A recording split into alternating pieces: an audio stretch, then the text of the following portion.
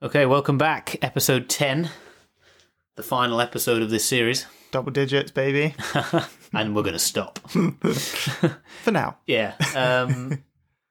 So, from last week, we were talking about management. Anything you wanted to follow up on that? No, not really. No. I don't know whether that's just because we've forgotten what we said or... I think it's because we're planning the episodes more. That's what I'm going to put it down to. And by we planning, you mean you're planning. Yeah, I write the notes on the tube on the way here. And I just read them out. It's pretty good setup for me, to be honest. But the other thing we did want to say is about the ways to give feedback. So now we have had, since the last episode, we've had set up an email address, Reddit and Twitter, all of which we'll put in the show notes again. I guess we might as well. Yep. To link them. But if you want to send an email, jasandrich@wildtruetalk.fm is where to go. Wild True Talk on Reddit and Wild Talk on Twitter. Because for unknown reasons, Twitter removed the true from our... Fake news. From our Reddit name. We're not fake news. The main question I have for you, actually, is why your Reddit karma's so bad. -1 or whatever. Jas couldn't set up the subreddit because he just trolls people on Reddit all day. I wish it was some sort of nefarious... I was like... I'm just inactivity. No, I think it's from when we were doing our chats... that extension we did a while ago. The project. Yeah, and we were talking about it. And for whatever reason, somebody didn't like what I said. So they gave me a negative karma. Okay. It's only -1, so it's literally one negative. Oh, it is negative. -1. Yeah. I thought when you sent it, I thought you might be at like -10,000. I am actively just trying to troll people. You need to put some cat pictures up and then boost it. Yeah, I thought about it. Actually, one guy I knew, when I'd said that my karma was negative, he was like, I'll go find those old posts and just mark them positive to give you it. But after a certain time, I think... I don't know if it's Reddit specific, subreddit specific, or just across the board. Well, as long as you're not a troll, that's fine. Yeah, but I couldn't, which was really annoying. And I was like, I could set up a new account, but I was like, no. Yeah. So yeah. Thankfully, I'm blessed with a lot of karma on Reddit because I think I've hoarded some in the past. I think. But... Yeah. Every now and again, I'm like, I could make a funny comment here just to try and get some, but I'm just like, can't be bothered. Cat picture. But I was interested. I didn't really look at it up anymore, but I don't know why Twitter decided we couldn't have true in our Twitter handle. Maybe we can find that out. I'm wondering whether they just literally strip out like keywords of JavaScript from their website or something. Maybe it's either something to do with fake news or it's something they're like, what's the word? Escaping. Yeah. Like I wondered whether it was that. Our string because it's sort of like maybe you can't have drop or I wonder if you put false in one, it would do the same, or undefined, or something like that. Whether they would, or it might be something specific with true, but I don't know why. I guess because it's like saying that something's true. I really wouldn't have thought the word true is that sensitive. Bizarre, but anyway. Yeah, there we go. But we're there. So yeah, we're all there. Happy to have any and all feedback. So in the Reddit, we're doing it the standard way. We've got a post per episode, comment under that. We'll try and keep an eye on it if anybody wants to say anything. So today, you want to talk about focusing at work, we're calling it. Yeah. Do you want to talk about that? Yeah. So focusing at work, sometimes referred to as deep work, which when I said to Jas earlier on, he was like, what are you talking about? There's that some sort of buzzword. Yeah. Which I then realised it is. It's the name of a book by a guy called Cal Newport, which I read 2.5 years ago, maybe. And basically, a lot of what we're going to talk about is sort of some of the ideas in that book. But in general, it's quite an important thing for programmers because it is sort of a focused... Getting in the zone is kind of another way of saying it, I guess. So, yeah, I was going to start off by asking you how you think you do in terms of focusing. Again, it depends what you mean by focusing, I suppose. So I'm talking about programming. So if you're on the phone, I'm like, I guess you can be focused or unfocused on the phone, but by definition, you're probably focused because the other person's there. But yeah, I guess focus maybe isn't the right word. Like how well do you get in the zone? Yeah, when you're coding, and specifically around coding. Yeah. It's one of those things that I suppose when you're in it, you just sort of get on with it. You don't really, I guess when you're not in the zone. Yeah. But you sort of, when you're in it, everything just ticks along nicely, I suppose. Yeah, some people call that flow state. But I like your definition of it. Ticks along nicely. there's like proper terminology. It's called flow state, where where you're in the zone and you just don't really notice. Right. Yeah. Okay. And it's all just going well. Yeah. I feel as well like losing track of time is a good indicator of whether you're in that zone. Yeah. So if you're losing track of time, then you're probably in it. Yeah. Because you're not concentrating on the time or anything else. Yeah. Or other things to distract you, I suppose. Yeah, I mean, I've reading your notes. The big standout for me, and something that I completely agree with, is around context switching and how that is bad for that flow, right? That in the zone feature, because getting interrupted with anything, whether it's a different problem or somebody coming over to talk to you or whatever, it is definitely disruptive. Yeah. And the other part of it, I guess, as well with that is. You have that situation where you're in the middle of a stream of thought of like how you're going to solve a problem. Switching to talk to somebody about something else is bad. The other bit that's bad is that you could lose the solution that you had in your head because you rarely write them down before you do them. Right? Yeah. I've had that a few times, that's more frustrating than the context switch. I'm happy to context switch if that's what's required, but the frustration is in losing the potential solution or particular bit that you're working on. You're like, what the hell was I doing here? I've completely forgotten what I was doing, that sort of piece. I guess programming isn't the only thing that has these sorts of attributes. It's kind of any creative. I'm sure UX would be similar, or lots of things. I think some people call it creative work. I've done a bit of video editing and obviously podcast editing.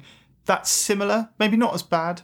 But in terms of the context switching, I would assume it would apply to any job that requires concentration on one task. Yeah, basically. Because at any point, getting out of that task and going to a different task and then coming back, there's going to be some loss of efficiency, I suppose. Yeah.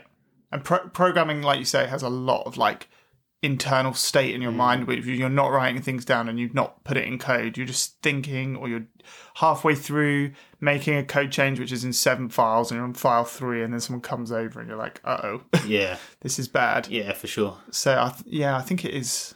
But yeah, I never really think about, I mean, I guess part of what you want to talk about today is how to optimize that being in the zone or focus. And as when I'm thinking about that, I've never actively thought about things to optimize that. I just. Oh gosh, we might be about to revolutionize jazz. We might, gosh. But I think just as a side discussion, we might come back to it later. But for me, being at home is somewhere that I struggle to work effectively. That's really interesting, because I'd say that's probably the place where I'm most effective, depending on what I'm working on. But location is quite an important thing of this, actually, I think, because it determines who else is there and all sorts of other things to do with distractions. So I used to not really think about this stuff, and then I read this book.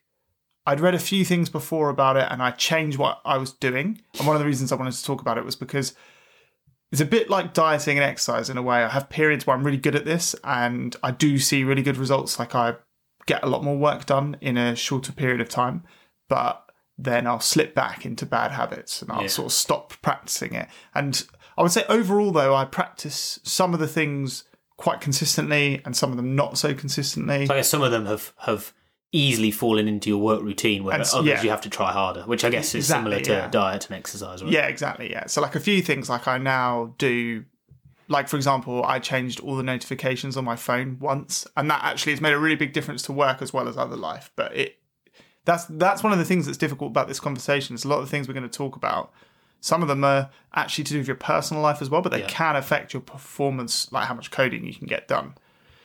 But I guess you could argue that it's a general life improvement, things like that, right? Yeah. Reducing the number of notifications you're getting on your phone has benefits across personal and work life. So the same guy, Cal Newport, he wrote another book which he released about 2 or 3 months ago I think it's called Digital Minimalism, and it's basically about that stuff. So it's not about work, it's about the how phones are dominating our lives. And I think not everybody agrees like I think and you're actually very good with this stuff in a way. I know that because Jas never replies to my WhatsApps. But, Yeah, but that is true. I don't think you're a slave to your phone as much as other people. We actually compared our screen times, didn't we? Yes, we did, which was very interesting. And I think I was a bit worse than you in terms Yeah. of. Although our Reddit time was weirdly the same. Yes, exact to the minute. Yeah, Oddly, which but was very weird. creepy. Yeah, But I think you're quite good at moderating things. I'm very much an all or nothing, all in. Like that's the reason that I've never tried hard drugs or smoking, because be game over. it would just be game over probably in week one. So I do fall quite hard for things, and my phone has, as with a lot of people I see around me, like it's becoming a big problem, and people are starting to talk about it. But I think in 2 or 3 years' time, I think the reason that Apple and Google have added it to their operating systems is they can see what's going to happen. Yeah. And I remember listening to a podcast or reading something, and it was about 5 years ago, before sort of smartphones had really, maybe around the time, is that like iPhone 4, 5? Okay. Maybe it was around the time iPhone 4S. And they were talking about Silicon Valley, and they were basically saying that they see a lot of people at the bus stop and they've all got a phone shoved in front of their face and they're hunched over. And I remember thinking, well, that sounds really weird. Yeah. Like I actually owned an iPhone 4, but I was You did, yeah. I remember you having one. yeah, and I remember thinking that's really strange that like they were like almost everybody's doing it. And now when I think back to that quote, I'm like, oh yeah, That's look around happened. that is just what it is now. Like everywhere in the world that you go, and like it doesn't matter where you travel, even if you go to like places where they're not as wealthy as in the West, it's still the same thing. So it's kind of interesting how it's changed, and I think it's a good. Obviously, there's loads of benefits, but there are some downsides, and I think it affects how much like people's productivity and how much useful stuff they can get done in personal and in work time. I guess there's never been a device or product before that has had the potential to have this big an impact, right? Like I can imagine when television first started getting popular that there would be similar concerns about how much time people are watching. But at the end of the day, back in whenever this would be, I don't know, 50s or 60s, they were still in your house, and half of the time you're not in your house. Yeah. So I wonder, it really is that. And it's funny that we've sort of lived through that phase that you described where everyone just had a phone and used it when they needed it to then seeing people being on it all the time. Yeah. We've lived through that, and it's easy to not see it, but I think actually being aware of it and then talking about it and then trying to solve the issues of spending a lot of time on it is really important. And yeah, the first step to it is acknowledging that there's a problem. And I speak to some people, and I think they think I'm a bit nuts about this. They think there's not an issue. They don't really see it. I think the thing I always say to people is, if you don't think you have a problem, if you have a partner or someone you spend a lot of time with, look at them and see if you think they have a problem, and then reflect that onto yourself. Because I think it's a lot easier to see it in other people, where you're trying to have a conversation with them and they're not really paying attention because they're flicking through a feed. And then you think, oh, actually, sometimes I do that as well, or I mean, I've never had that, but I would say it is still, it's impressively rude to be just scrolling through some sort of social media if somebody's talking to you. But that is quite normal now, and I think the thing is as well, because it's so normal, it was rude, and I think it's become less rude. Wow, because I would honestly say that there aren't many people that I know that that has happened to, at least in person. I mean, obviously you can be on the phone to somebody and they can be doing that. Yeah. But these things are just distraction. But another part, sorry, to saying if people don't think it's an issue, the really good thing about screen time, particularly on iOS, is that it tracks all of this without you wanting it to. Yeah. So if you haven't touched your phone since you've got the latest iOS with screen time, you can go into screen time like we did. Turn it on. Well, not the limits, but the tracking is already enabled. Yeah. So you can literally be like, oh, I wonder how much I use my phone. Let me compare it to my significant other, my friends. Yeah. Just bring it up and have a look at it and just see the comparison. It might be quite interesting if it's not too personal for us to put a comparison between mine and yours in the show notes, just so then people can see the comparison. I'm halfway through a week. Am I halfway? I think if you look at my week's history, I changed my behaviour a lot by locking things down with screen time this week. So we'll be able to see the drop off in Yeah, it's a shame we don't have it from before, and then like a before and after of. I think now there you've will locked be a them little down. bit of before, but like a few days. Yeah. And it was pretty consistent. Like I think I average around 5 hours, which seems crazy. Like you're spending 5 hours with your phone screen physically on, Yeah. but I think it's probably not that abnormal depending on people's like what they do.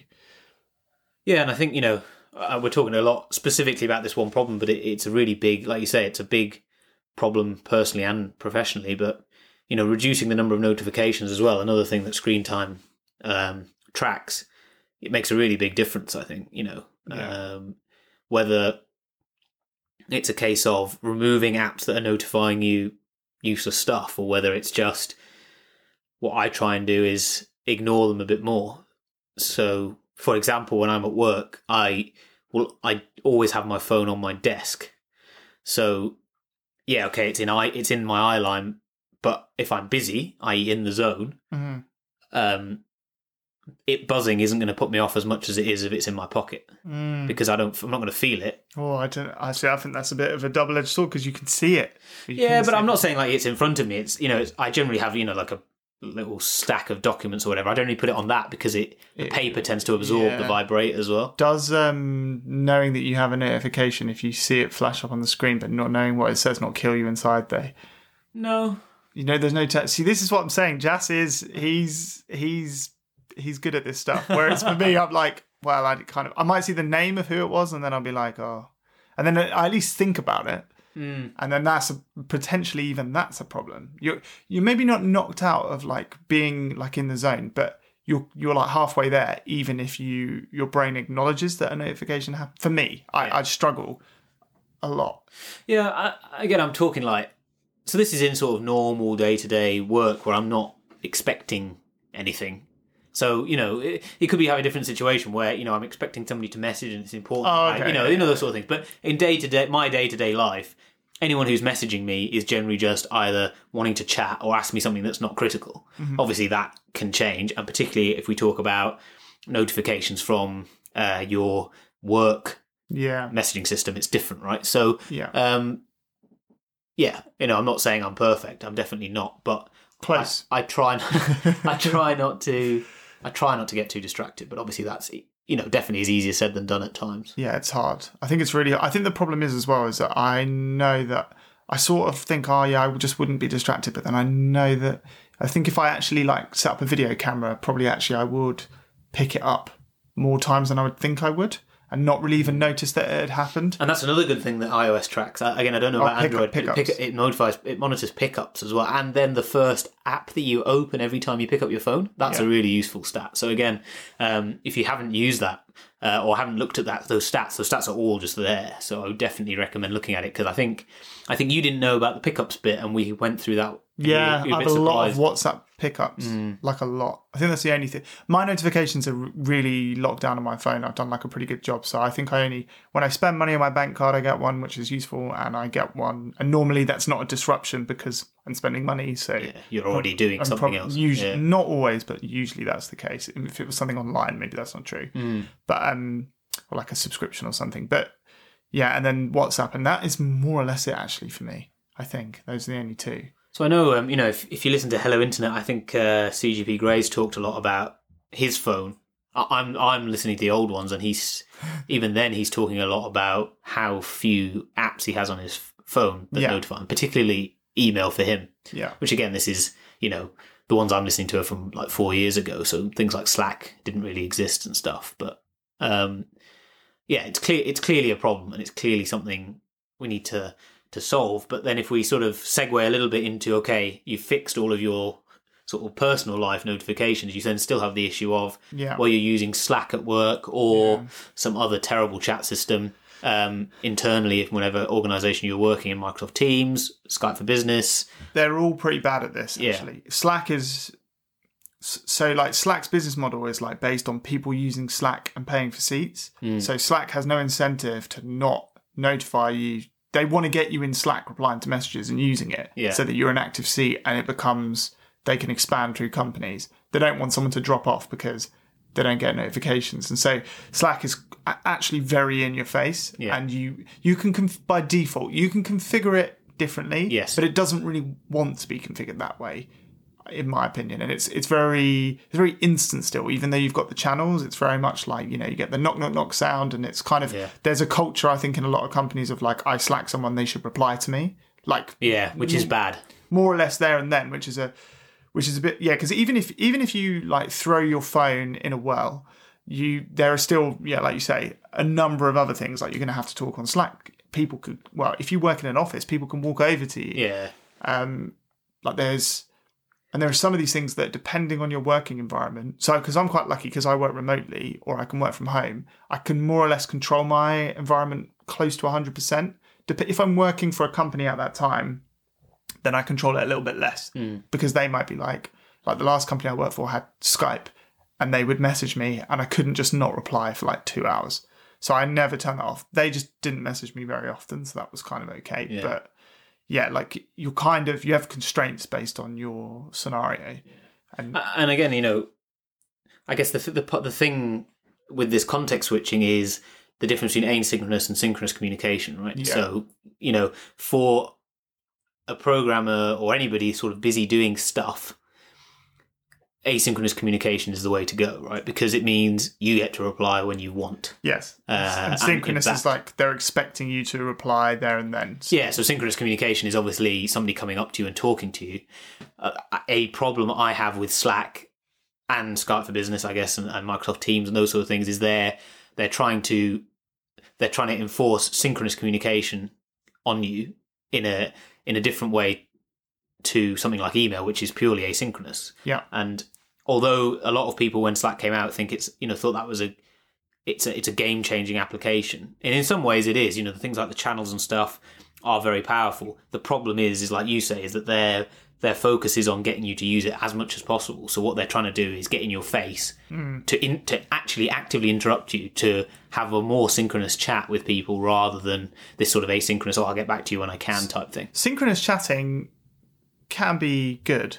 Yes, definitely. So like, and meetings, I guess, are the ultimate synchronous chat. Like you and I schedule time or have an ad hoc meeting, and we do synchronous communication if it's just talking like it's synchronous right now. Yeah. Or on the phone or on whatever, on chat for like half an hour to like, and that is work, but it's not like focused, like I don't know what the word is, but like it's not the same sort of work. Like it's not creative individual work. No, it's I don't know what the word would be. No, yeah. It's like being on a call for a meeting is work. It's just, that's not the type of work. Like I don't think, there's not a distraction problem so much with those things, and there's not the same cost to context switching, because it's just, humans are quite good at communicating, but in today's shiny society, we're not so good at sitting still and doing work for a couple of hours, like getting a bunch of code done. But there's another tool called Twist, which is quite a small one, so I'll give it a plug. But we used to use that, and it's basically, it's similar to Slack, has channels, but then within the channels you have threads. So in a Slack channel, if you've used it, it's just, anyone can message and there are messages, and it does have threads, but they're a bit. Yeah, you could start a thread off any message, can't you? Yeah. So in this, it looks more like an inbox where you go into a channel and then you can see all the threads, almost like you can emails, and then in there's a bunch of chats. Yeah. So you could be like, in the dev channel, you could be like, oh, I've got this problem, can anyone help me? And then people can reply to that thread, and it's all about one topic. Yeah. And it makes asynchronous communication. By default, it doesn't pester you anywhere near as much. And so it makes asynchronous communication. Because on Slack, the problem is someone messages you in a group chat, come back 2 hours later, and there's like 50 other messages about something else. Where's your reply? It's just an absolute mess. Whereas with this, it's like that thread will still be there. They could have tagged you, it'll still be waiting for you. And we switched to it, and it was much better for us when we switched. That's interesting. I've not heard of that one. It's a really small one, and it was a bit buggy, and it was early days when we were using it about a year ago. But the idea of it, I can see, is like, it's better. But the problem is it requires buy-in from your whole team. Yeah. So like big organizations that are used to using Slack in a certain way, it's going to be weird for them. I wonder how many like properly large organizations are using Slack, because I just don't see how. I guess you would just have a lot of private channels, because your public channels, like the whole organization can see, right? So if you're in like even a company of like 100 people, like it would become such a mess of maintenance. Yes.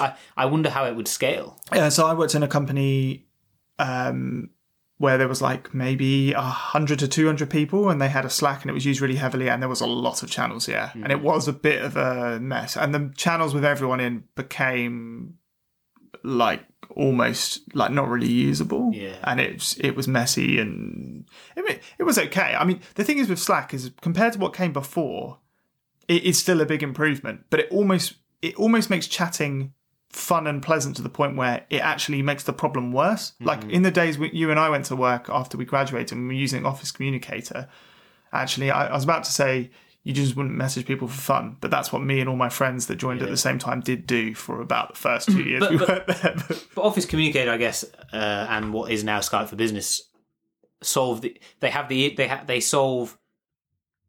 Well, Slack has this as well. It's the same issue, but Slack adds an extra feature, right? And the feature that Slack adds is the channel, which is persistent groups, right? Yeah. Whereas Skype for Business gives you group chat, but at the point where that chat closes, it's done. If you're lucky and you've got Outlook, it will save that message, but you can't go back to it and carry on the conversation. The other main thing it added, I think, was very like what I'd call like rich content. So like GIFs, emojis, even docs, right? Being able to load docs. Yeah, like integrations, and it just looks really nice and appealing, and I think that keeps you chatting more. Yeah. Like now, the place my co-working, they have a Slack, and they are kings of the GIF. They're basically communicating some high level in GIFs. It's a different world to sort of that old school Skype Office Communicator that we came from. Didn't even do emojis properly. No.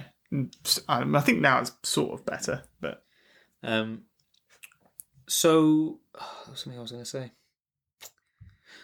So for Slack with notifications, I forget the default behavior, but when you join a channel, does it notify you on every single message? Possibly, yeah. Because I know you can change it to be like only when they say it. Somebody mentions your name. Yeah, when they tag you. Which is better, but you still have the problem, like you were saying, where if somebody doesn't thread off. Yeah. Then there could be 100 messages in there, and you've got to work through them all to see the answer that you were looking for. Yeah. These distractions are just. I think working in a team with an active Slack when you're trying to code, if they're expecting you to reply, a lot of it's to do with culture and the expectation. Yeah. So in my company, when I was running it, I said to the guys that I expect you to reply in roughly within 2 hours. Yeah. But we had some clients that'd be like, "What the hell are they doing? Are they even working?" And I'm like, "Well, they are working. They're just." Actually working. We can't have a culture where everyone has to reply in 10 minutes because otherwise they're always going to just get interrupted all the time, and you lose.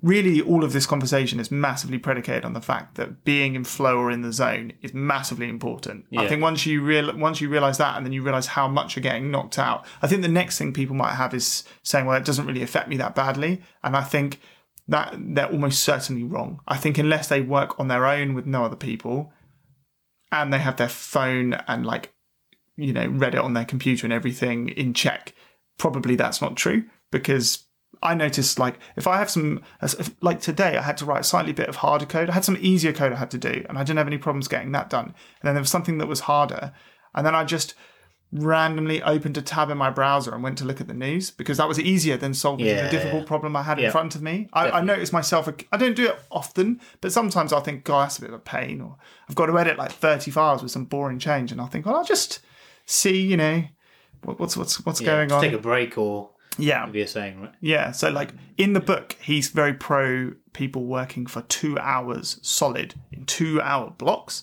And I don't know about you. That's a long time. That's a long time for me. I've tried it a couple of times.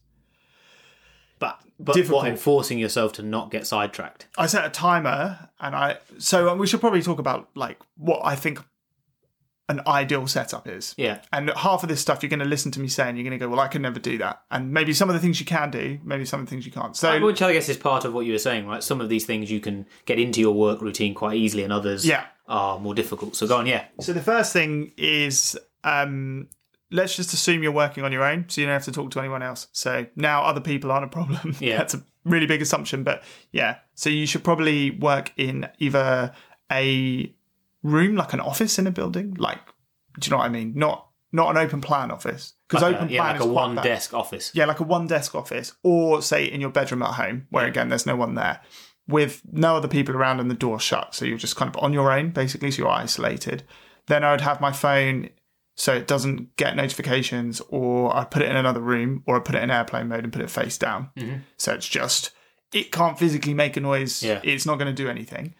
And then I would probably lock certain websites which I know I just randomly like to open because I'm addicted to them, like maybe Reddit, Hacker News, that kind of thing. Yeah. I have there's an app called Focus for Mac, but there's tons of different ones, and basically you can press a button and it stops you going on those websites, and it stops you opening certain apps on your computer. Yeah. So you can make it shut Slack. And I would close all sort of communication tools and things like that.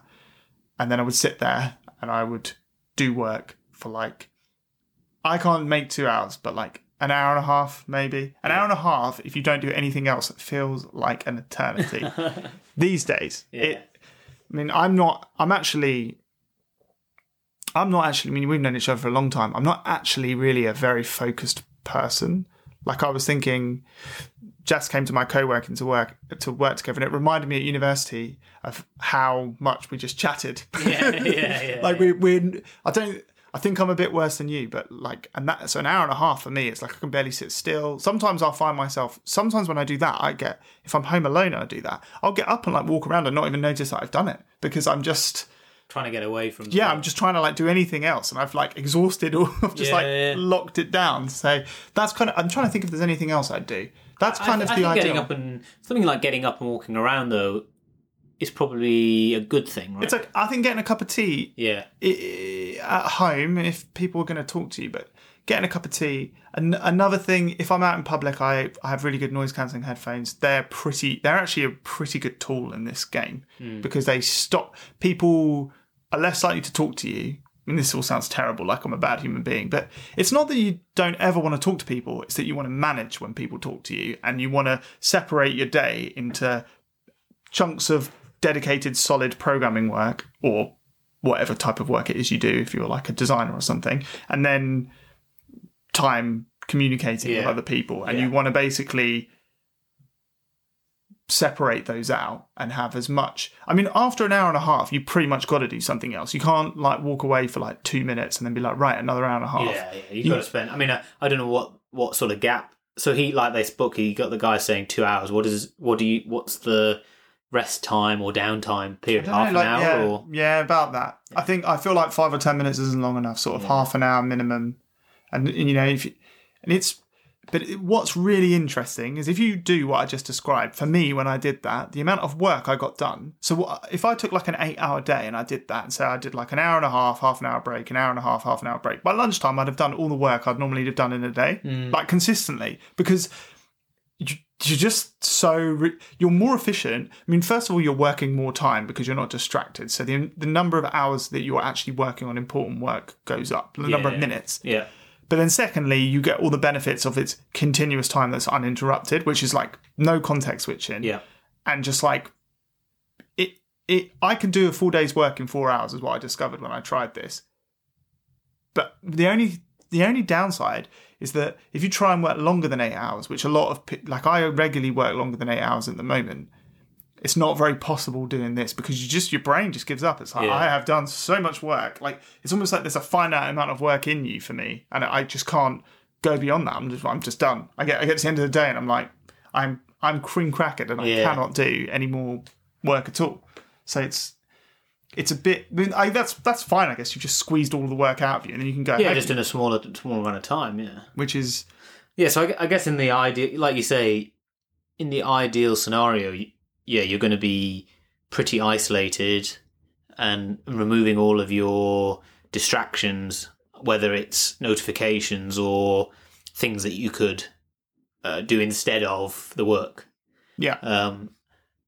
Obviously, most people don't work from home most of the time. You know, they're in an office day to day. Yeah. What would you say to those people as to what they could do to help? That's much harder. So I guess the first step, so the easiest thing to do is to protect yourself from yourself. So that's like the stuff on notifications. You control your phone, presumably, and doing some stuff, locking down things on your PC. So you can probably shut Skype or Slack or whatever And maybe you can install some software, hopefully, if you have admin, where you can make that automatic. So you just press a button and it happens. And you can block certain sites from yourself, maybe. Depends where you work and what. So, but you can those things are easy. Then the next thing is stopping other people from distracting you. So there's a few ways they can do it. One is they can physically get up and walk over to you. That's probably the hardest one to avoid. Yeah. They can arrange meetings with you. Yeah. Meetings are such a strange thing. Like when you go to work for the first time in a corporate culture and they have, Outlook calendars or Google Calendar. Basically what a Google Calendar is, it took me years to realise this, but Google Calendar is a blank canvas of all your time, and other people can book you out more or less without your consent. Well, the way that most people behave, it's more or less without their consent. You just have to accept. Yeah. You more or less have to accept because that's like the social norm. You notice it more with senior people and certain people, they're more likely to decline. Yeah. And I'm actually, or they'll shorten meetings and stuff because they know. So if you have lots of meetings, one thing you can do is try and put them together. Yeah. So that you get a solid chunk of time to code. Yeah.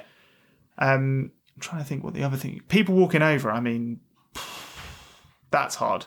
The only thing you can do there is have a chat with those people and try and establish like a cultural norm of where you're working, of this is how you work. Yeah. But that's, in some scenarios, like if you work in a small company, you could just, and if you do it from day one, come in and you say, this is how I work. Like if you see that I'm sat here with my headphones on, just, wait until I've got them off or something. Yeah. Then that's more. And again, I guess in a small company, that's, these sort of things are a lot easier to enforce. Well, not enforce, but suggest, right? So it's like headphones on, I'm busy. Headphones off, I'm happy to chat type thing. I've seen people in my first job, they had like a post-it note they could put like, or some sort of thing on their desk that they could flip to be like, don't come. But I think one thing I've seen Paul Graham write somewhere is that the threat of someone being able to talk to you. That's why a lot of programmers really like working late at night or really early in the morning, especially late at night. Yeah, because it's not only that you won't get interrupted, but you won't. So then you don't even think about it. Like you can't be. If it's 3 a.m, ain't nobody going to bother you. Yeah. And that's actually why I think sometimes if you've ever had like a really late night coding session, that's why way more gets done in those times, because there's no like, oh, is Jeff going to come over? Because Jeff's in bed. He's tucked his kids in and he's gone. So it's kind of like, that is. So knowing you're not going to be interrupted is interesting. Yeah, I hadn't really thought of that. But yeah, that confidence that no one's in the office now because everyone's gone. Yeah. Even if you're in just an hour later than everybody else. Yeah, right? yeah. So I've started working early, but I think that's to do with getting a bit older, I think, as well. But I wouldn't have done it in my youth. But that's quite good because there's just no one around, and like the people I work with won't be working until sort of 8 or 9, so you can get a couple of hours, you can get a head start on the day. But yeah, Slack as well is another thing where you can't just turn off Slack if your boss is. Yeah, that's what I was thinking. Yeah, especially if you work remotely, that can be a bit of a problem. Yeah. So it's kind of. So the interesting thing about that, I was going to mention it earlier, but didn't. I think something that I noticed that some people did use quite effectively on Office Communicator, precursor to Skype for Business, was the statuses of themselves. Yeah, like busy. So it had active. Available, busy, in a meeting, do not disturb, and one other feature, away. Yeah. And what was interesting about that was that I think if you use those correctly, it can actually be quite powerful. So, for example, so there were two things about Office Communicator that were quite interesting. So it had those, and the do not disturb meant nobody could message you, and you wouldn't get any notifications until you turned it off. Yeah. But the other cool benefit about that was that you could categorize people as to how important they were. So then you could always be notified if that particular person decided to message you. Yeah, that's good. So, that sort of fine-grained control of those statuses, which you could think of as priorities, and B, then who you assign to each one, gave you a bit more flexibility on that. And what I've noticed with Slack is that people generally just don't use that status thing. It's either green and you're online, or it's hollow, which means that you're offline. Yeah, but I think it definitely does have other statuses that you can use. There is like a do not disturb, but again, it's not set up very well. You have to do it per channel, per workspace. So if you're on 3 or 4 workspaces, right, you've got to do it. You've got to do it them all, and because they're all distinct, aren't they? Yeah, and it's I know what you mean, actually. The tooling for this stuff is not very good at all. Another thing you can do is give people a break glass. So you say, I'm going to turn off Skype, but if you need me, text me. Yeah. Or like, call me. Yeah. Calling is probably the best one because people aren't going to call you on a whim. People aren't going to call you and say, what colour do you think this button should be? Because it would be crazy. But they will Slack you and just randomly... Again, because the friction to performing that method of communication is so low, because Slack have optimised for that people will just ask you anything because it's like, it's not a big deal, right? It's not hard work. Yeah. Like with the interesting thing about things like Skype for Business, which you might think of negatives, but could in this context be positives, is that you actually have to start the conversation with somebody. So you'd have to be like, find the person, start the chat and be like, hi, and then this question. Yeah. Whereas with Slack, because everything's persistent, if you've ever spoken to that person before, they show up. They're going to be there, and you can just be like, yeah, you're right. There's less of that formality, so it's just you're just like, what should the colour of this button be? Enter. Yeah. There's none of that. Hi, and then even emails. Before all of this, emails are easier to ignore. Although it depends. Like some people still live on email. I mean, in an email, the same as saying calendar, anyone can schedule your time. Email is like a to-do list where anybody can add things into your to-do list and you have no control over who adds things. And then you have to arbitrage these tasks that people have had and even say, I'm not doing that, I'm ignoring that, or I am going to do that. So basically your task list is just this ad hoc to-do list that other people are putting things in your to-do list. Weird. When you think about it like that, you're like, that doesn't seem like a great I know system. a lot of people that think of email just as a to-do list. I don't really use email that way, but... I don't think... But it kind of is. Like, something, so like anything that comes into your inbox, it will either have an action for you to do or it won't. So it might just be like a promotional email and you'll unsubscribe and ignore it. But first of all, you had to do that. And second of all, someone could come in and say, you could get an email from your bank being like, oh, your card's been frauded. Oh, sorry, you're talking about personal email. Sorry, I thought you were talking about work email. Or even work. Like someone could message you and be like, there's an issue with your software doing this. And it's basically, there are certain things that people can email you that you more or less have to do. If the CEO of your company emails you and says, blah, blah, blah, I need this. Yeah. You have a choice on whether you do everything, but realistically...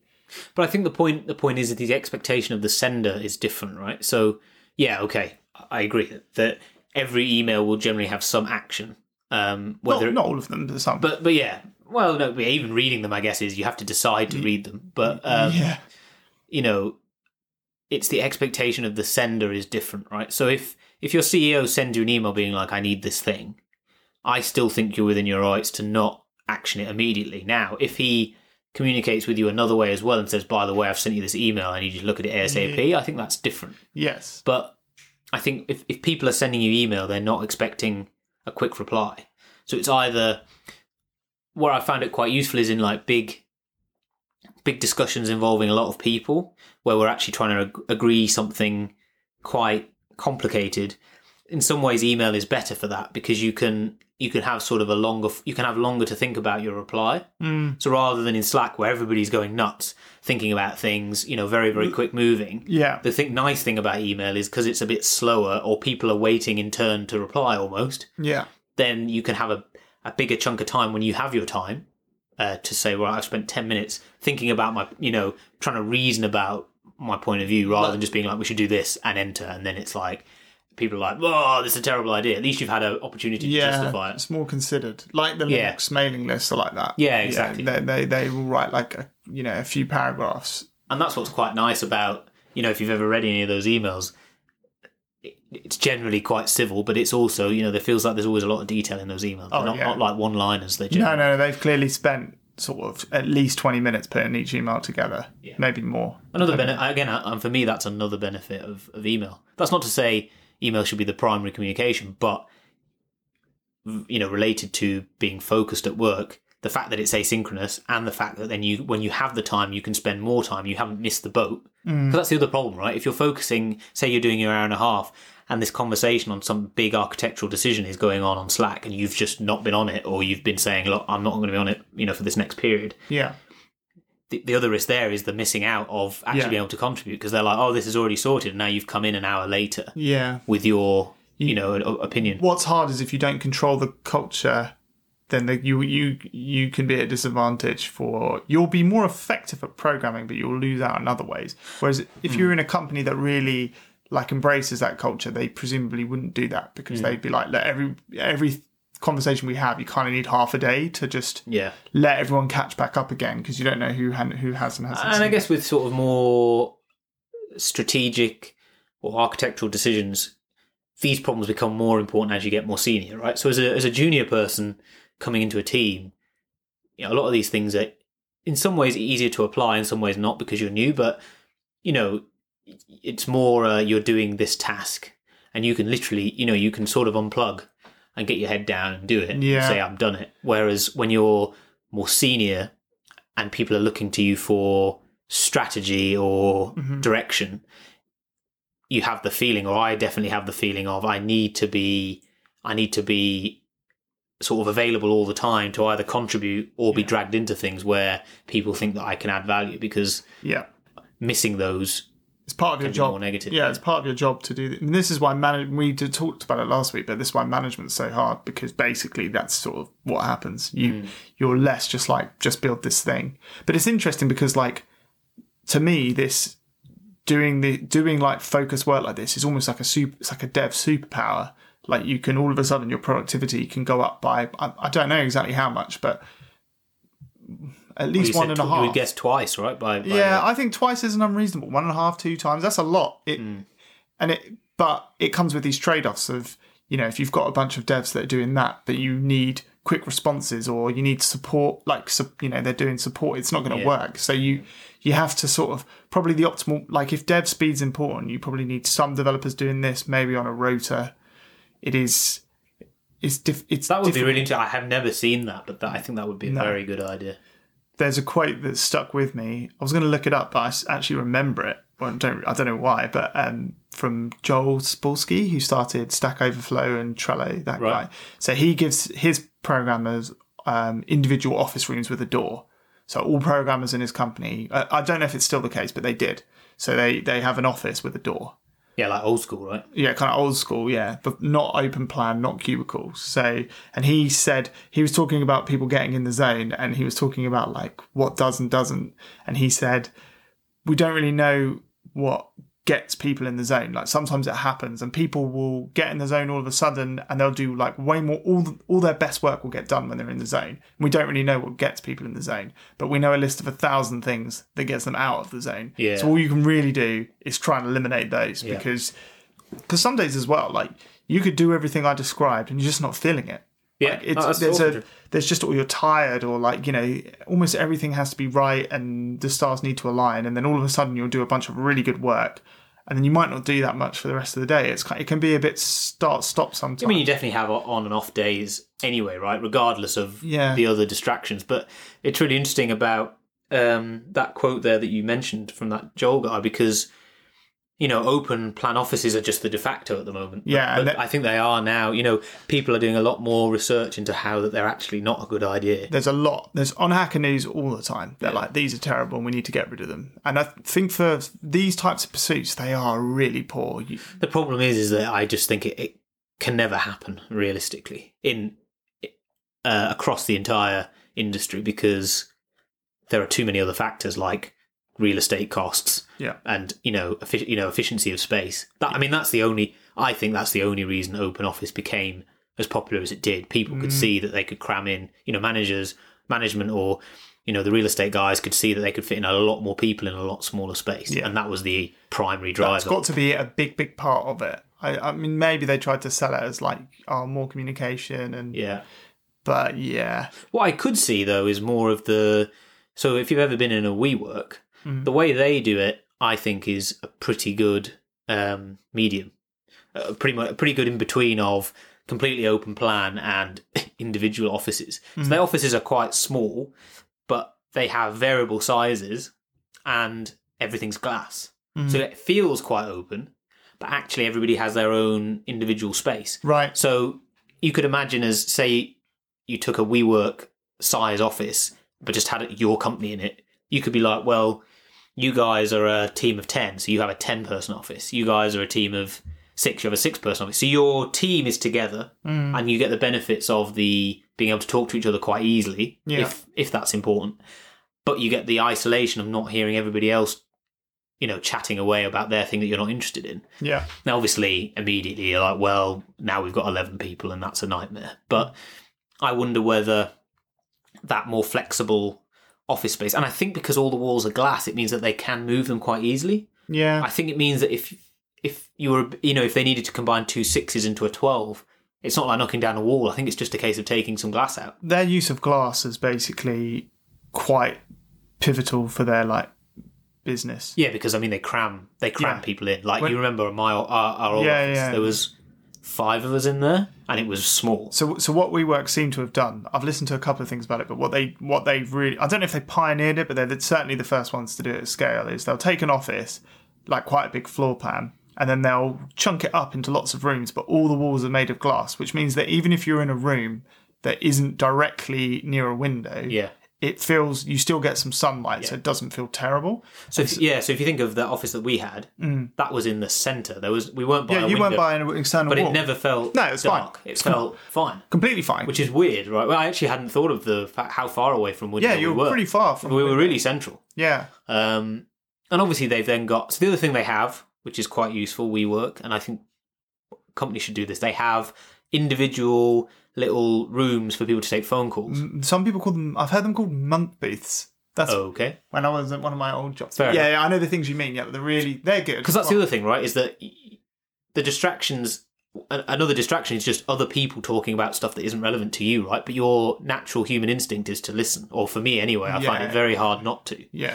So when you've got some brash American, chatting on the phone to his wife or something, eating a sandwich, and you're like, that's just not acceptable. We love Americans still, but yeah, I love America, but they have a tendency to be on the louder scale. Yeah. But having places that people know they can go, and you don't, and the other thing about it, you don't have to reserve them. It's just if they're free, you can go in there. Yeah, close the door. That is good. My co-working doesn't have those, and I've complained because I think actually because yours is very open. Yeah, it's to very the point open. where you could probably hear somebody from the opposite side of the atrium bit, right? And downstairs. Yeah. It's pretty. The headphones are very required there. Yeah. But I think there are ways to optimize the office to be not single person offices, because I don't think those are practical unless the management are really bought in. But there are definitely ways to optimize for that, and WeWork have done a pretty good job. They've got, lots of small meeting rooms. You don't need lots of boardroom style meeting rooms like a lot of corporate places do. You need a bigger number of places where 4 or 5 people can go. I think probably something you could do to start off with is separate people, even if it's on an open plan. So one of the guys that used to work for me took a job working as a coder in really close proximity to a whole bunch of traders. Oh dear. And he was just saying they would put their headsets on and they'd walk up and down behind him on the phone. Wireless headsets. Oh my God. And then he was by the kitchen and it just sounded like he was basically saying it was hell on earth to him because he'd worked from home for 3 years and was thinking, ugh. But wireless headsets are another issue with that. People wandering around and just shouting. I think just separating people that, because not everybody in an office, like if you're in a company, the way the CEO or the way that managers work, none of this really applies to them, except for they need to understand that their more junior staff or their engineers or their designers could benefit from this stuff. But their day-to-day, I think that's part of the problem. There's a lot of disrespect for this stuff is because senior people don't, they'll have a day that it's just back-to-back meetings. Yeah. And when your day's like that, it just runs itself. There is no, I'm going to get in the zone now and make sure it's not a thing.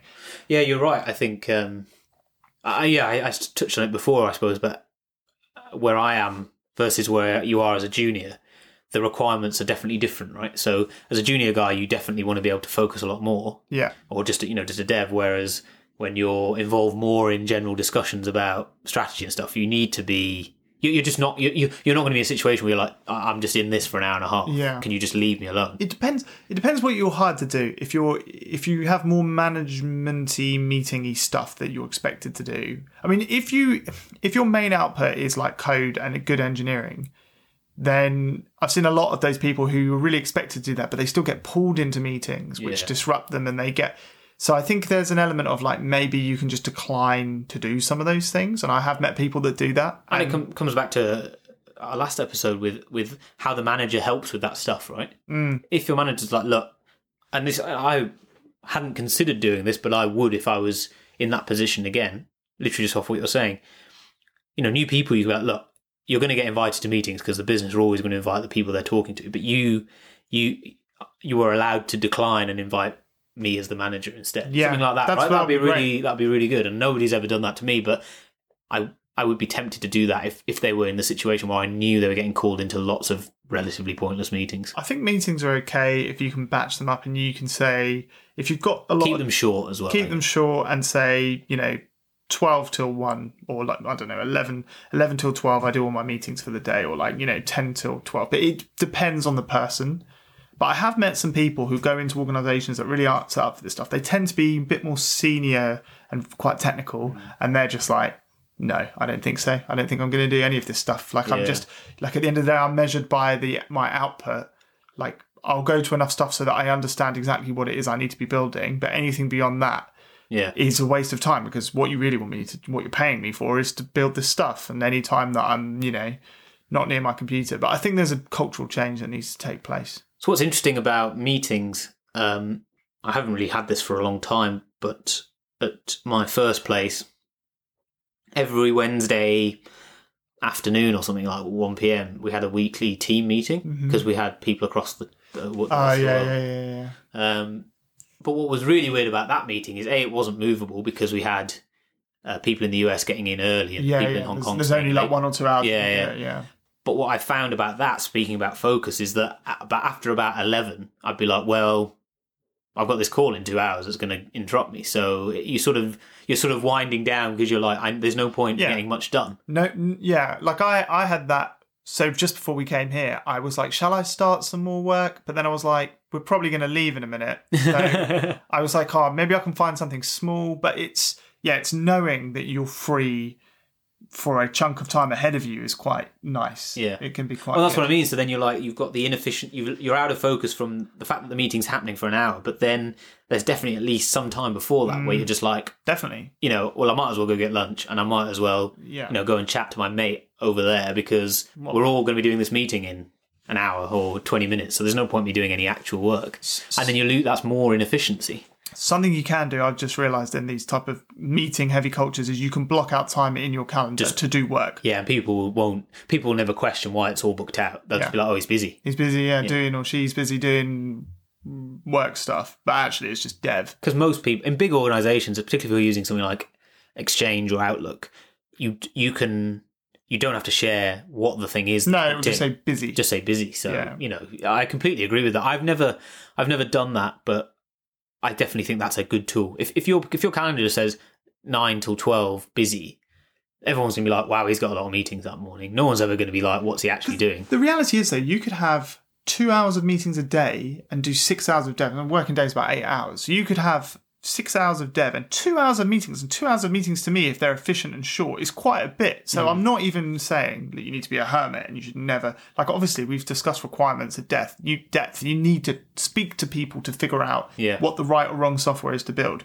But I think controlling the times... it's not always possible, but if you can, controlling the times you do it and blocking it in a batch, or having a day, having to be like Friday's meeting... The problem is, though, that real world kicks in and you need to speak to people throughout the week or whatever it is. And also, for more junior people, it's going to be difficult to be like, I can't do that meeting then. And they'll be like, why? What are you doing? Yeah. I definitely, as somebody setting the meeting, you're going to be like, look, I'll be trying to be more intelligent about it if it's with my team. And then I was like, but how would you know? Like something like Outlook, with the meeting invite thing, it tells you when everybody's free, and it actually, shows you the best time. Yeah. So, but again, it's difficult if it's just guys in your team, you can just agree. You could, again, it's a cultural thing within the team where you say, look, we'll do all of our internal meetings Tuesday morning, and then there's enough time to and if we need another set, we'll do it Thursday afternoon. The difficulty always comes in a big organisation is going across team where everybody works differently, or you've got people in different regions. It's difficult. I think it's difficult to get to this sort of nicely organised set of meetings. But I feel like there are other things in this list that you could do even in those situations. What I wanted to ask you, back to what you said earlier, which of the things you've preached, which did you find easy to integrate into your working sort of culture, and which ones do you find you have to try a lot harder in? So the phone is easy. Yeah. Well, it's not easy because I'm perilously addicted to mine, but in theory it's easy and you completely control it. So that one's quite good. And locking down the software on my Mac is pretty easy. And I use Focus, I press the button. You can say like, I'm going to do an hour and a half session and it sets a timer and then it will close all the apps. It's fully programmable. You can be like, close these apps and it won't let you open them again. So you can say, just shut all these things, block these sites. So that stuff's like the easiest stuff. Then I work remotely, and working remotely, if you want to do this stuff, it is one of the big advantages of working remotely that you control more about your environment, so you can do this stuff. So I can work from home. As it happens now, I go to the office nearly all the time, but I have an office where I basically don't get interrupted because I don't work with any other people there. They're just other people working. Yeah. And most of them just don't interrupt me because they don't know me well enough. Yeah. Occasionally.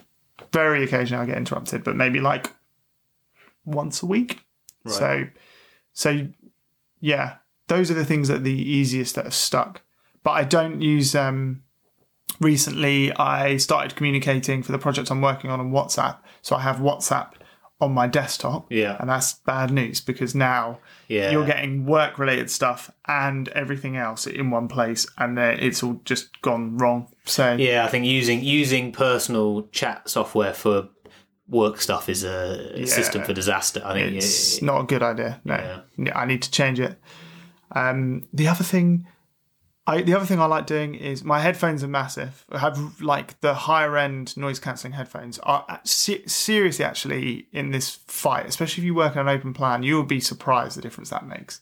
Do you listen to stuff as well, or do you just have the noise cancelling? So if I'm doing it properly, I'll get a soundtrack. Okay, no voice. So sometimes the Tron Legacy album, which we're a big fan of, Daft Punk. We can link the other Daft Punk for the Tron film, which is a really good one, but I've listened to it so much that I actually can't listen to it anymore. So then I listen to a lot of Hans Zimmer. Yeah. Who's, again, quite good, and it makes you feel epic as you're coding. They both do, actually. Yeah. You feel like you're on a mission, you're on a journey, you've got to get to the end, which is quite... It definitely helps a little bit. It gives you a little bit of a boost. I completely agree, though, if you have to listen to music, which I don't when I'm working, yeah. Do you not? With the ones without vocals are the only ones I could listen to. So I listen to music about 80% of the time when I'm working, so nearly all the time. Mine is the entirely opposite, maybe 10 or 5%. Really? Wow. Yeah. That's interesting. Yeah, I find the buzz of an office part of what helps me focus.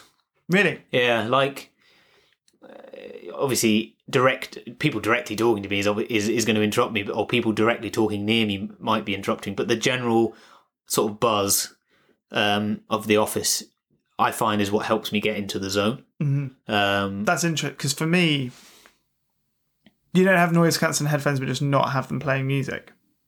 I don't own any noise cancelling headphones. That'd be interesting to try. That might be quite good for you. Because you can still hear it, but it will become maybe a third of the volume. Yeah. And also is a signal to other people to not interrupt you. Yeah. And I mean, some of these headphones, the ones I have, are so good that someone could be stood next to you. I wonder if we could get Bose to sponsor this podcast. If you're listening, Bose, or Sony, actually, have got a good pair. I think there's the two of the ones that I don't know about in-ears, but the two over-ears, yeah. The QC35s are really good, and then there's Sony W1000 or something, I think they're called. They're also very good, and on planes they're amazing. But you could use those without actually listening, and it would be.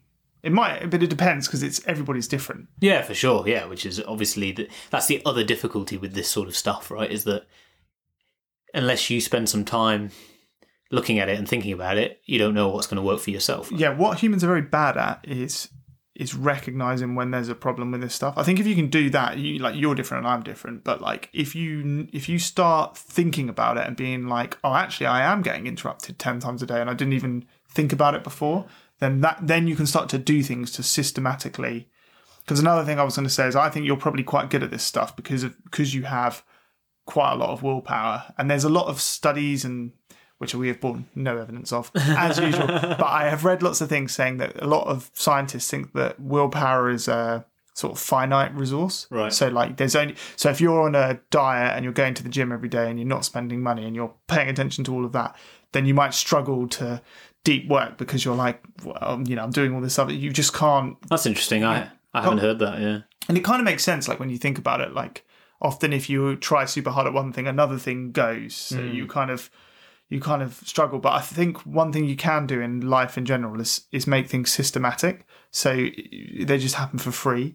And so a lot of these things with notifications, you do them once. You don't need to wake up every morning and think, today I won't look at my notifications. Yeah. You just think, well, then they're not going to come through. So you're not going to be tempted. So, and I think that is probably the biggest thing, is to spot things which aren't working or that are causing problems, which you may have not noticed before, and then systematically try and find, but not all of, like, don't just have your phone not on silent and be like, I'll just ignore them. That's like, that's like a terrible. That's like pretending with yourself that you're going to do that, right? But it's very hard to actually physically do that. Yeah. You know? The last person I struggle with all this stuff is actually my wife. Because on WhatsApp, she doesn't quite. Maybe I can get her to listen to this conversation, but I think there's an expectation that I'll reply to her WhatsApps quite quickly. So some of this protocol we've discussed is not really it's not gonna work, because I need to reply to her quickly. But then in WhatsApp, then I'm opening myself up to all sorts of other people, and it's just it's hard. Because I guess during work hours, it's less so. But yeah, I mean, it's always difficult with somebody like that that's asking you stuff or needing, just chatting as well, right? Like somebody like your wife or a close friend. It's just a decision you make, right? Whether you do reply or you don't. But there are obviously consequences to doing that either way. Yeah, I think with most. So another really weird thing that's happened with all this is one of the guys who introduced me to the book is in my co-working with me, and there are some other people that are co-working that are kind of into this. Him and I are into it the most, and he's actually better. He's quite a bit better at it than I am, I would say. And we sometimes go weeks where we'll be in the office 3 or 4 days in common, and we won't speak to one another because our protocols basically mean that we're like ships in the night. I'll see him and think, well, I don't want to be the guy that walks out. I know what he's doing because he introduced me to the book. So I'm not going to go over there and say anything. And you might just then never cross over where you could talk to each other. Yeah, yes, I had a chat with him because he was chatting to someone else. And I had to just I know the other guy as well, but I had to just be like, oh, hey guys, how's it going? Yeah. Because I could see that they weren't working. But so many days, him and I will both just be working all day. And when you're in the zone as well, you don't notice if someone gets up. Yeah. And you don't want to stop, and it's like, it's kind of, that's a negative, I guess. It's a negative, yeah. But it's an interesting, the other thing I wanted to say is that for me, and I think this is probably a personal thing, when I tried this stuff, it made me a lot happier at work, and maybe that kind of trickled over into life. But I felt, so when I am doing the sort of job you were talking about where you're needed and you have to respond to things, I actually have noticed I'm quite a lot more unhappy doing that sort of thing as a person. Whereas if you're like 6 hours a day, you can just sit and code and no one's going to interrupt you. That's brilliant. That's like, I just like that a lot more. I struggle, and I didn't really notice this until I tried it. And then I was like, oh my God, I feel way better. So maybe for some people listening, they'll feel the same. And maybe some people won't feel that way. I don't know. Yeah, it's so personal, right? It's hard to know which way people feel on that stuff. I reckon a lot of people will feel, you just feel less stressed because you're in control of everything. So I think there's just less anxiety because there are less variables and less things to worry about. That's kind of what it is for me. It's just like, what am I going to do today? I'm going to spend 8 hours coding and get a bunch of stuff done. What else is going to happen today? Not a lot. It's like, that's quite good for me. I think manage chaos and the rest of the time is also okay because you know what's happening. It's just when you have those days where you were hoping to do a bunch of like coding and then you get home at the end of the day and you're like, that did not go to plan. I think those days I find really difficult to deal with. Yeah, they are tough. And I suppose it's part of the expectation on you as well, right? Like, from the people you work with and yourself, like you say, you can set these arbitrary deadlines to be like, oh, I'd like to have this done by the end of today. And then, like you say, you get dragged into something else or, just get distracted with a different part of the code base and you come back like, oh, I haven't got time to do that now. And it is frustrating. But I think if as long as I've made progress somewhere, I'm less bothered about focusing on a particular, like, having to solve a particular problem. I'm happy that problem still exists and I'm still going to have to solve it. And as long as it's not, if it's a really complicated one, I need to spend some time to think about it. That's the bit that I find stressful. Mm-hmm.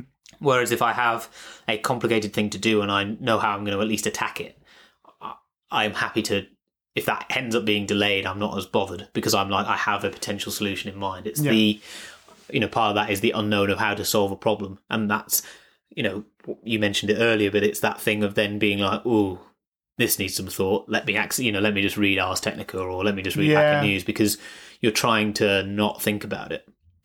Because part of it, I'm a big believer of, I guess whether this is on topic or not, but I'm a really big believer in your downtime helping you process that problem. Definitely. Yeah. So, if you've got a difficult problem to solve, staring at it for 4 hours isn't going to help. But what you should do, and what I try to do, not so much in the current place, but in the previous place, was look at some problems towards the end of the day and then just not consciously think about thinking about them. Yeah. There's a lot of thinkings in that sentence. Yeah, no, yeah. But just have them there, have read them. In the back of your mind. And then just let them stew overnight. Mm. And I found that... I've never... I acknowledge that this is a thing that happens, but I have never willfully moved my days around to try and take advantage of it like that. No. I mean, it was only when I was in the startup that I really thought about it. That was because I felt I had so little time during the day to think about them. I was like, and actually sit there and, quietly think. Because it's that, for me, it's the thinking time is more important than the doing time in terms of contiguous space.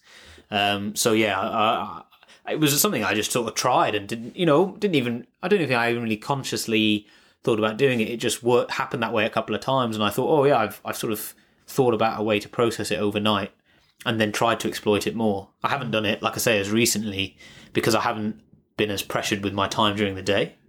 But, yeah, I do it a bit. And what I'll do is I'll delay a piece of work that I know I don't quite know how to do. So I'll put all the easy ones at the front, and I'll look at the harder one a bit and think, not quite sure how I'm going to do that. And then I'll just leave it for like a day or two. And then usually by the time I sit down to do it, my brain will have had some insights that help me do it better. But yeah, sometimes I think of it like a confidence meter, right? Like this, it's going to be quite hard to solve, and I'm not quite ready to solve that yet. So I'll do all of these easier things to sort of build up my little confidence. Yeah. And then I've got my confidence bar's full. I'm now going to execute it on this problem, and somehow, again, I guess part of that's being in the groove, right? Like it's you've worked your way through some problems and you feel quite good about solving them, and then that is encouraging you then to solve this more complicated problem. I think that's a good strategy. Start off. It depends on I find as well that my hours of the day are not equal, so I'm better at solving hard problems in the morning. So sometimes I'll structure my day to take on the really meaty stuff when my energy levels are quite high and I've got a lot of brain power. And then in the afternoon, I'm like, right, I'll do 4 easy bug fixes because I'm just flagging a bit. And it's really important though, right? It's understanding, as part of this focusing, it's understanding when you work best. Yeah. Because like you say, your 9 to 5 hours, they're not all equal. No. And yeah, there are definitely hours that are more effective and they're not. And again, it's very specific to the individual. But yeah, knowing when you work best and then optimizing for that is definitely a good thing, right? Another unexpected side effect for me is hangover days.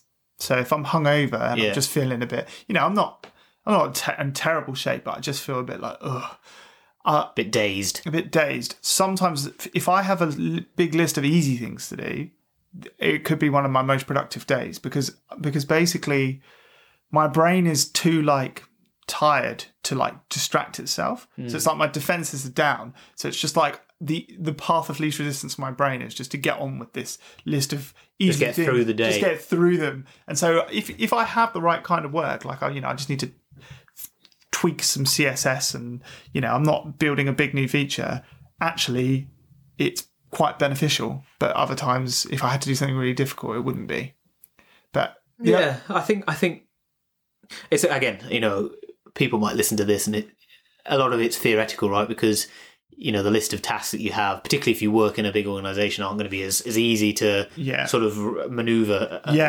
You might have an order which is basically enforced on you. And but I think there's definitely ways to switch things around slightly. Like, unless you're really junior and they're only giving you one thing to process at a time, I mean, that would be quite bad from a management point of view, because it'd be better to say to somebody, look, here's 3 or 4 things related in some way that you can go and work on, to try and give them a bit more flexibility. Because as well as the focus on a particular problem, there's also a lot to be said about being able to context switch if you want to.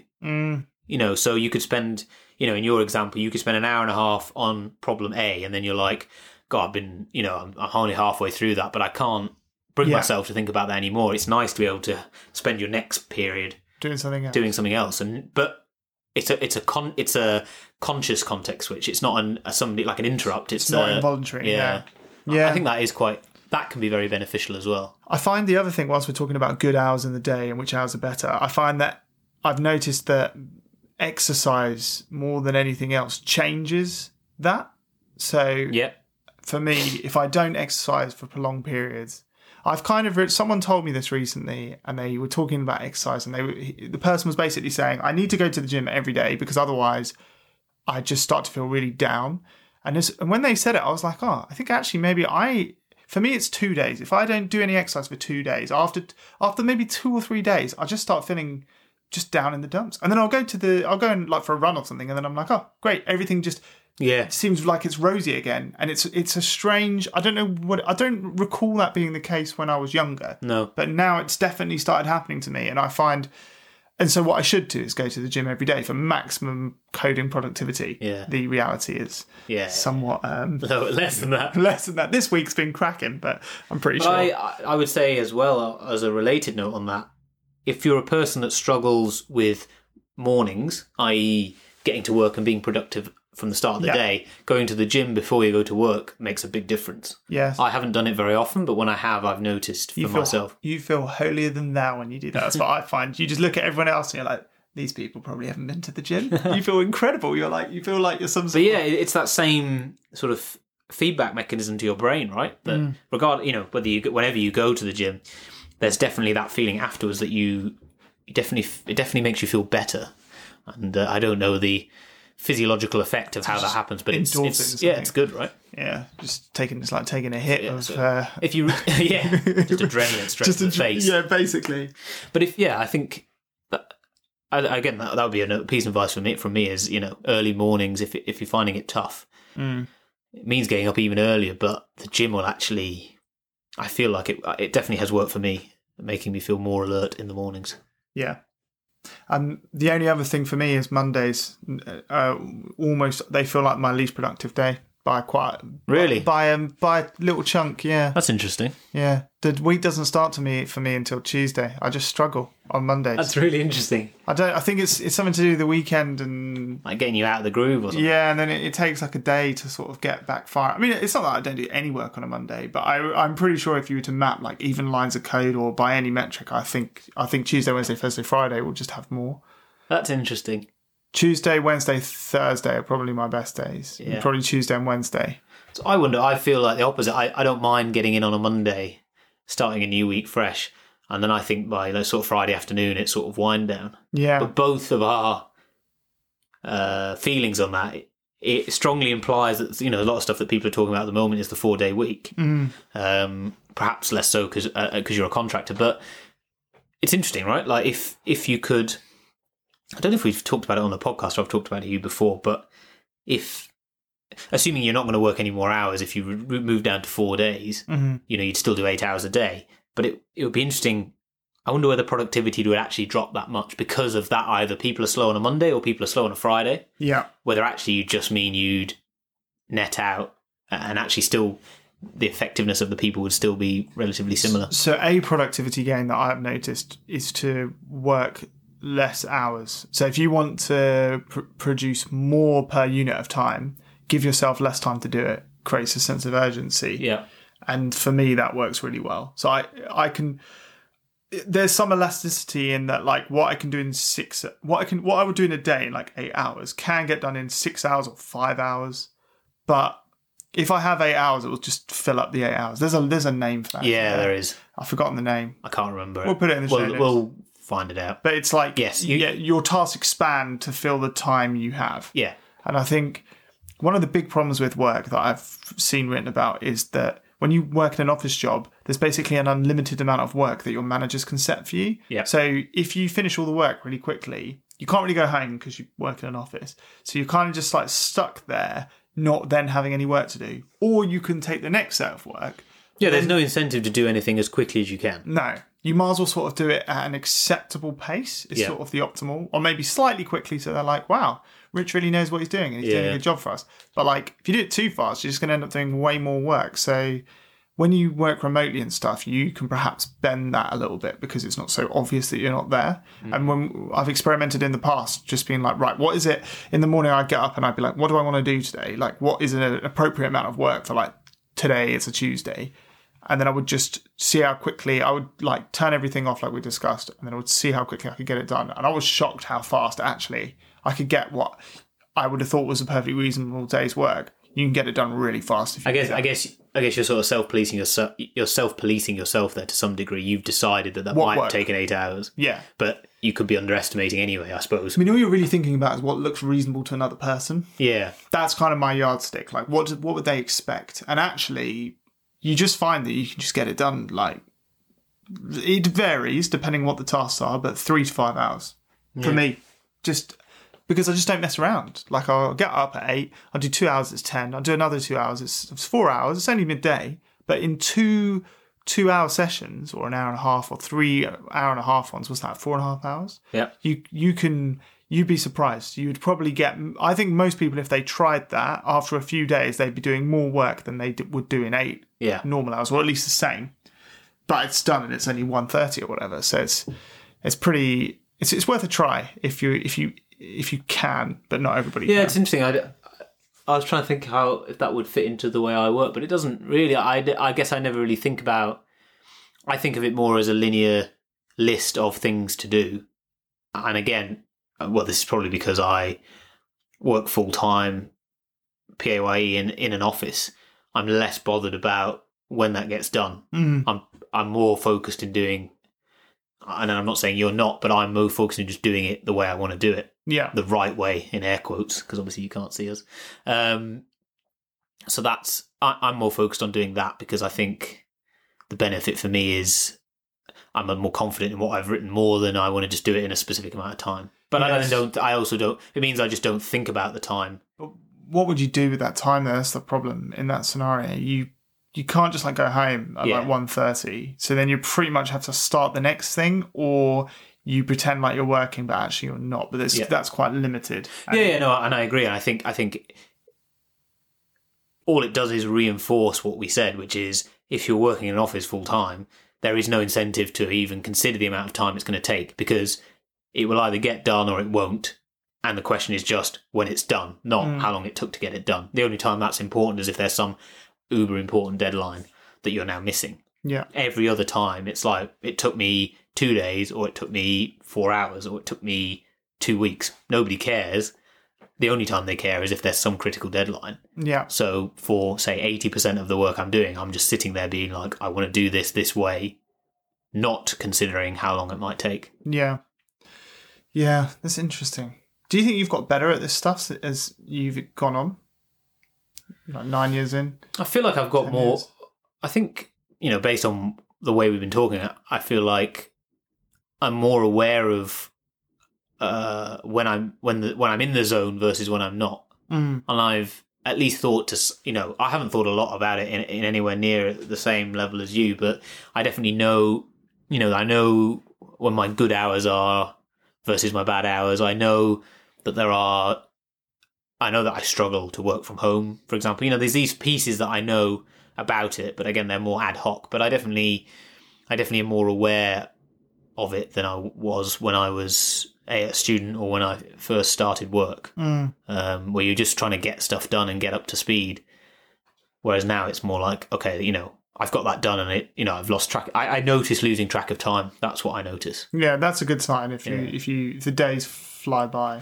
Yeah, that's when I notice it's been a good day if the day's flown by, for sure. Yeah, I think in the last few years I've transitioned into more what I would call a professional. So like, yeah, I've seen people in my past in my careers, like more senior devs who are sort of in maybe like 40 or something, and they just seem to have this ability to just get focused and get a lot of work done. I've seen a few people like that, and I feel like I don't know what's happened, whether it was reading this book or it may just be getting older as well. I was going to suggest, I guess part of it is getting to the point where you feel like you can say no to stuff. Because I guess as a junior, you feel under pressure to say yes to everything. That seniority does help to do this, ironically. Like, not just that you know more or you're more experienced, it's just being able to tell people, no, I'm not going to do that, and not really caring. Or again, being like, like even with things like meetings, being able to, you're senior enough that you can suggest new times, and because you're at a certain level, people will be like, oh, well, Rich can't make it, so actually we should probably just rearrange it. Whereas, junior guy can't make it, we'll just do it then anyway. And then then he misses it, then you miss out on the meeting. Yeah. And there could actually be value in attending. So it's very it may just be that my brain's quietened down a bit. I'm not sure what it is. But it's interesting. You don't see many younger, I don't know if it's a age thing or an experience thing, but you don't see, I'm not sure which it is actually, but when I've seen people who are younger and less experienced, they tend to struggle with this stuff. Yeah. It may also be because the game's different. Like when you or I sit down to do a bunch of work, it is just sort of a case of doing it, and there isn't actually, I mean, all of this does apply as well if you do need to think. So in the book, he talks a lot about how a lot of prominent scientists like Einstein, they did things like this. They didn't have like meetings or anything. They just sat in their study for 2-hour chunks for 4 chunks a day. Yeah. And just thought about things and did things and didn't. And there were no distractions, or a lot fewer distractions than there are now. Yeah. And I think they probably just isolated themselves as well. And academics actually are an interesting, they do tend, not all of them, but they do tend to be given the opportunity to sort of control their own destiny and do a lot of this stuff. And yeah, for example, at Imperial, right? They all had their own offices. Yes. Or that's really worst case, they shared with one other person. Do you know what? I've never thought about that. Earlier on, we basically said it's more or less impossible now for a company to have offices. But you go to university, every single senior employee at that university has an office. Yeah. Still. And I guess maybe the way they're funded and the way money works is different. But they obviously recognise the value for that sort of work. I think it's a good example of where they're willing to sacrifice, say, the real estate for the benefit of these academics being able to come up with great work. Because I guess they're just so much more measured. But I think it's something that people are going to latch onto, and certain companies will get better at and start getting an advantage for doing some of these things. But it is I've seen the effects firsthand, and for me it makes a massive difference. Just protecting myself from all the rubbish. Yeah. Was there anything else we missed? Yeah, I do not like the buzzword deep work. But so how old is that book? At least 3 years old, but no more than so not that 6 old. or 7, yeah. Yeah. Within the last decade. So I think it's interesting that that's relatively new. Yeah, the guy's really switched on. He wrote some other works about studying first, so how to get a really good GPA score or something in America. Yeah. And then he wrote this one, and then he's written the one which is more general, actually, of digital minimalism, which I haven't finished. But there's all sorts of things you can do with the phones. There's a subreddit called NoSurf. What is that? It's just about not browsing stuff. Okay. Ironically, they have a subreddit which they all spend a lot of time in. But it's a bit of a funny thing. But they have a guide we can link to. They have a guide that's quite good. There are some more controversial things, but the quick ones are have the first screen of your phone be things for doing things like Google Maps, Uber. You're not going to pick up Uber and be like, I'll just scroll through Uber because there's nothing to do. You either want a taxi or you don't. So it's not a danger in that. You can have it on your phone. It's fine. Things like social media, so Reddit, Twitter, Facebook, Instagram, maybe not Snapchat, but they're more the news for me. Yeah. Actually, it's not one that people often talk about, but I just read the news. Yeah. And actually, do you really need to read the news when nothing actually really changes? And then another CGP Grey strong point. The Economist is, which we're both fans of, I think. The Economist is good for this because what they really do is they digest all the news for the week and then put it in a magazine. And realistically, as long as you'll only ever be the max you'll miss something by is about a week. Yeah. But I've seen it a lot with the news recently, where there's been a lot of noise in the news, and then actually when you break it down, you go on holiday, you went away for 6 weeks, and you were like, what's happened? And I was like, well, bits and pieces, but not that much. Nothing, nothing critical. But you wouldn't have thought that if you were reading the news every day. So I think I do read the news quite a lot at work as well. But again, I guess that's sort of as a break. Yeah. But whether that's the right thing to do with that time, is a good question. It is difficult. And so those things, and then putting the things which are for doing stuff like Google Maps, put them on the front screen and then hide all those other bad things. Yeah. And then obviously screen time, you can set limits, which is what I'm experimenting with at the moment. I've given my wife the password. Yeah, you can't override it. And I can't even override it. So I don't have it that extreme, but I do have limits on just Reddit and social networking. Yeah, although I don't have Facebook on my phone anyway. So. No, neither do I, or Instagram. So they're not on. And I've also locked down the browser as well now, because I found, I think it was Instagram, I deleted the app but then continued going on Instagram. This is the kind of stuff that gives you a wormhole into your mind where you realise, like, you say to people, oh, you're addicted, and they say, no, I definitely am. I'm going into a web browser. I don't even have the app. I'm going into the web browser to go and like scroll through pictures of like dogs or whatever.